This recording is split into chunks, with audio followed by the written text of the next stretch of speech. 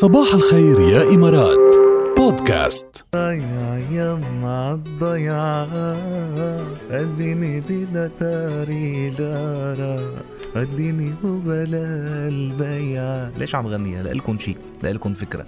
مين بيقول هذا اللحن هيك اللطيف الجميل البسيط؟ البسيط مش يعني سهل، البساطة هي الجمال. الطالع من قلب الضيعة اللبنانية، القرية اللبنانية، ملحنه عبقري مصري هو موسيقار الأجيال محمد عبد الوهاب. هيدي هي العبقرية الموسيقية. هلا هو بعدين بالمقاطع بعدين في نفحة طربية جدا واضحة، بس مثلا هيدي الجملة الأساسية بتحسوها طالعة من قلب الضيعة، ملحنها ملحن لبناني عايش بالضيعة كل حياته يعني. وهون عبقرية عبد الوهاب الذي ما خلى طريقة ملحن فيها، وما خلى يعني وكان يعطي الفنان اللي رح يغني أغنيته، يعطي الغنية اللي بتشبهه للفنان. هيدي الأغنية بتشبه الصبوحة. عندك بحرية يا ريس لحنها عبد الوهاب، بتشبه وديع الصافي، بتشبه الجو اللبناني والدبكة اللبنانية. لحن دبكة لبنانية عبد الوهاب العظيم الراحل الله يرحم روحه. احنا متابعين صباح الخير يا إمارات. شوفي ترندينج، اسمعوا لي هالخبرية هيدي لذيذة.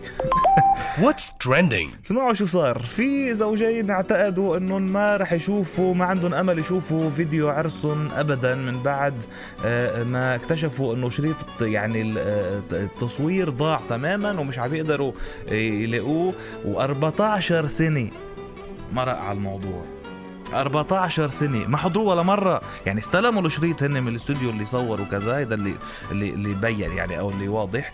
استلموه وصار شيء ما بعرف، نقلوا هن وعم ينقلوا اغراضه، نسوب شي مطرح، شو بعرفني شو صار معهم، مضيعوه تماما. 14 سنة فتشوا على هيدا فيديو العرس، والبلد اللي عملوا فيها العرس غير بلده، فانه كمان جربوا يرجعوا يتواصلوا مع الاستوديو هيديك، ما بعرف ما قدروا يحصلوا عليه. المهم الخبرية صارت القصة انه تخيل انت عملت عرسك، عملت فيديو عرسك، ما عندك فيديو. طار الفيديو بعد 14 سنة، بعد 14 خدمة في ثانوي بقول لي اقف. بعد 14 سنة خدمة في جواز، اوكي، على ذكرى زواجه ل 14 فاجأ هالزوج الامريكي زوجته. نعم فاجأها وقال لها رح خبرك خبرية ما رح تصدقيها ابدا، لقيت فيديو العرس تبعنا. يا لطيف يا لطيف. والفرحة يعني كتير كانوا مبسوطين طبعا، لأنه يعني قدروا يرجعوا يلاقوه. تخيلوا مش حاضرين فيديو عرسهم أبدا، لاقوه بعد 14 سنة وحضروه. هلا هو شو كان قاعد عم يحضر العريس، عم بيحضر هيك وعم بيقول له هروب لك هروب. بيقول لحاله يعني انه هروب. شو كان بدك بهالقصة؟ شو كان بدك؟ شو هالفوضى اللي فتها يعني؟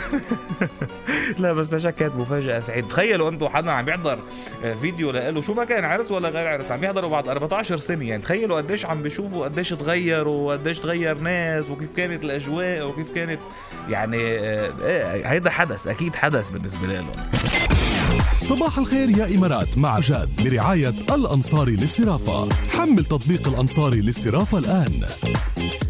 إذا بعد ما حملتوا التطبيق، الحدث لازم يكون إنكم تحملوا تطبيق الأنصاري للصرافة، لأنه عم بربحكم جوائز حلوة كتير. اسمعوا كتير منيح، في 100,000 درهم ممكن تربحها لما تحول الأموال عبر تطبيق الأنصاري للصرافة، وفي 10,000 درهم معقول تربحها لما تدعي صديق لك يستخدم التطبيق. هذا العرض ساري لغاية 30 سبتمبر ل 30/9، تطبق شروط والأحكام. حملوا تطبيق الأنصاري للصرافة هلأ ناو، ما تأجلوا. وصباح الخير بصوت بلبل الخليج نبيل شعال.